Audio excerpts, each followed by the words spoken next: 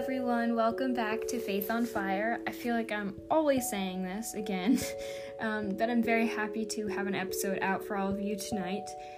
Before I start, I just want to thank all of you for listening over these last couple of months since I've started.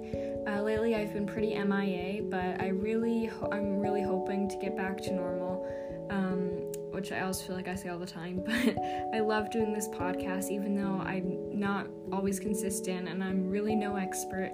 I just love to learn more myself and share my experiences and everything that I've learned with all of you. But I'm really just a kid, and being able to do this is such a great way for me to just stay in tune with my faith and learn more and share with others. So I just wanted to put that out there and thank all of you.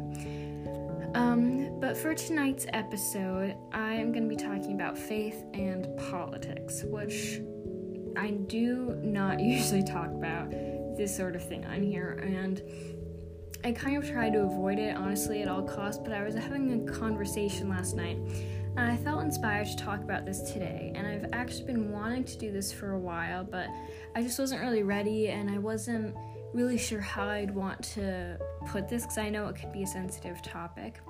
And so I'm not going to sit here and tell you what you have to or should believe, because that's up to you, of course. And I'm not going to say that one political party is better than the other for, these reasons. And I'm too young, and it's not up to me to say, honestly. But instead, I'm going to tell you how faith plays a role into politics, and how there's no exact party or candidate that really has it all for Catholics. And I'm going to explain why, too. And I think it's important to remember that God is really just the true king of everything, of all of us. He's the ruler of the earth and of the universe, and he will always be from now, since the beginning of the time, to the end of time. And I just want to put that out there because I just, that's what I completely believe as a Catholic, and this is just completely on like not a very super deep, I don't think, meaning, but I just kind of want to skim the edges a little bit when talking about this, because I just think it's worth saying, because it just seems like the country's sort of divided lately, and I don't know about everyone else, but I'm kind of tired of that, and I don't know, when I was having that conversation last night, kind of made me start thinking about it more, and I want to share it with all of you. So, when I say that faith plays a role in politics, I mean that if you are a religious person, especially if you are practicing your faith, then you technically should be doing what your faith calls you to do. So as a Catholic, that means supporting all that God calls us to support and showing love to all people regardless of their own beliefs. So this can be hard, and as seen in the media, it's not always common, because respect towards one another, I believe, is the foundation of a healthy world. If we cannot look at one another in all our differences and love one another, then I think that there's a serious problem there. And people seem to have different definitions of love sometimes. So as a Catholic, I'll be honest, it can be hard to love all people when I see the hate that is being spread in the world, but I have to believe that these terrible things that are happening, that they're happening for a reason, and that something good is going to come out of it. So I just want to read a quote from Scripture, Jeremiah chapter 29, verse 11, and it's one of my favorite verses. And it reads, "For I know the plans I have for you, declares the Lord, plans to prosper you and not to harm you, plans to give you a hope and a future." So that is such a beautiful quote, and those words will really continue just to stand the test of time forever. God knows, and he is there, and we can never forget that. So when I say that people have different definitions of love, I'm saying that people can disagree with you on something, and that's okay. And that does not mean that they do not love you. So if I say as a Catholic that I am against abortion, I do not support it, that does not mean that I do not still love women who have chosen to undergo that procedure. That doesn't mean that I will not pray for them and that I will judge them. And on the contrary, I would pray for those people even more, and I would help them through any trauma that they might experience, or I would just always try to be there for any reason.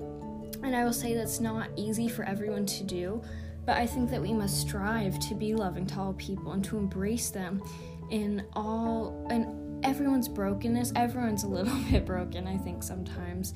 And if we just turn away from that, then who are we as people? Who are we as God's people? And I just think that that's important to remember, especially as Catholics.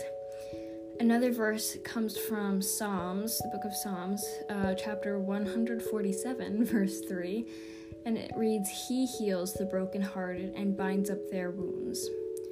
So we as Christians we know that we're called to imitate Jesus in all his words and actions. We are called to follow him, and as he embraces those who are broken, we must too. We can't turn away from the poor when we should be running towards them.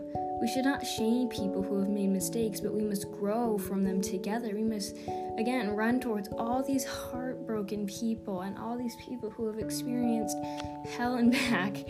And it's up to us to go to them and to help them. And it's like when you're running a race and you just feel like, God, I could just totally stop right now and that would be awesome and I could just rest.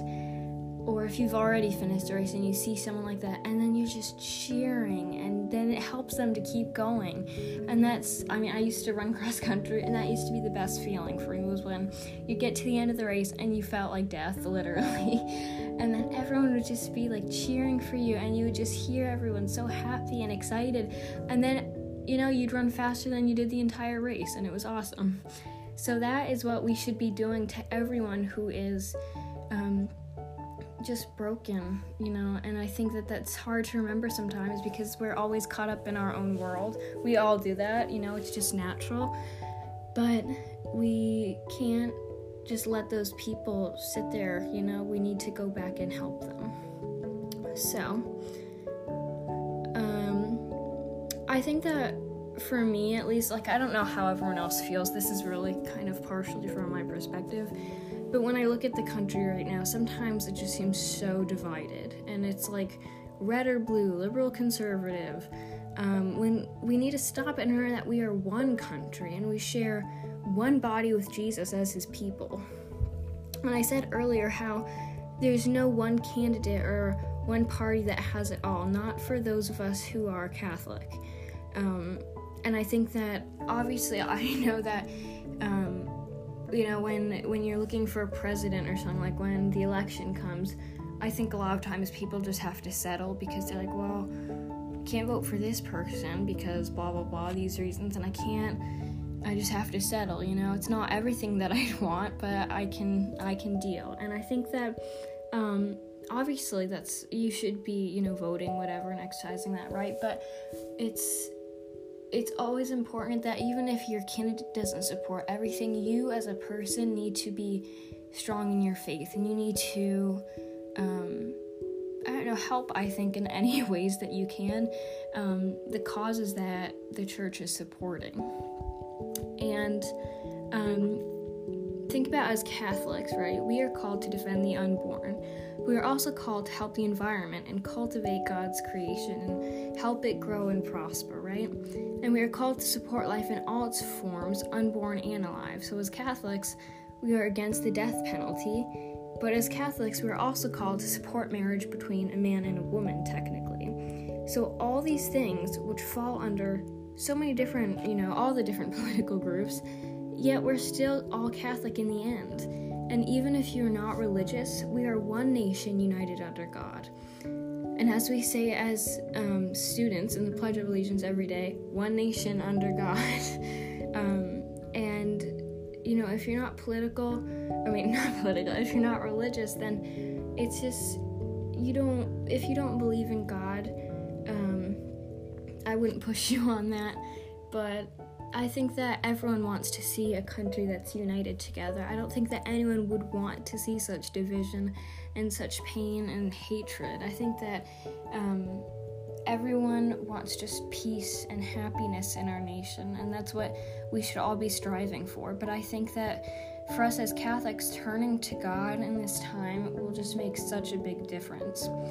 So I encourage you to speak those words proudly, one nation under God, because as famous quote says, united we stand, divided we fall.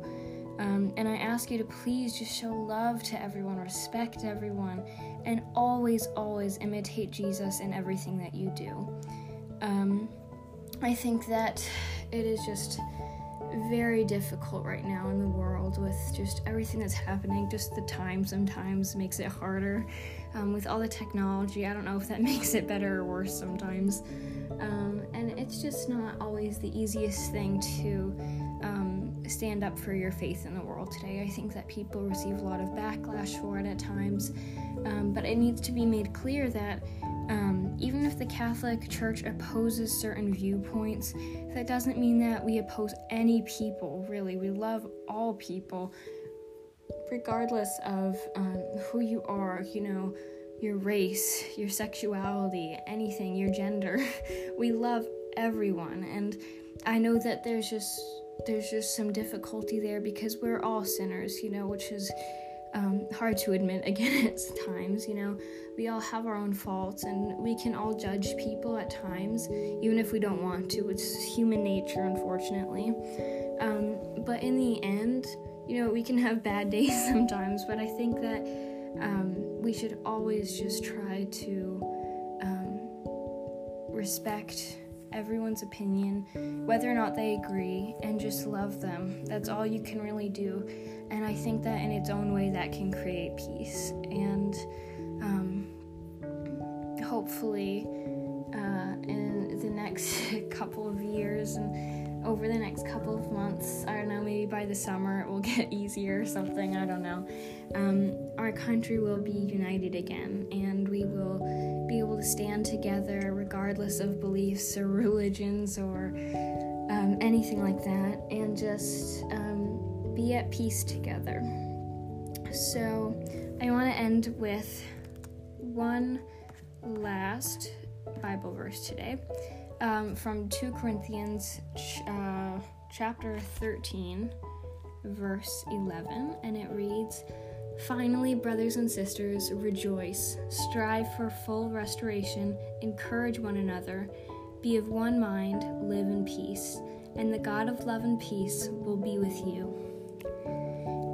Again, I want to thank everyone for listening tonight, and for just sticking with me these last couple of months, even as I've been MIA a little bit. And thank you for just being interested enough to want to learn more and want to hear what I have to say. So, as I like to end with these words, but I hope this episode helped to set your faith on fire.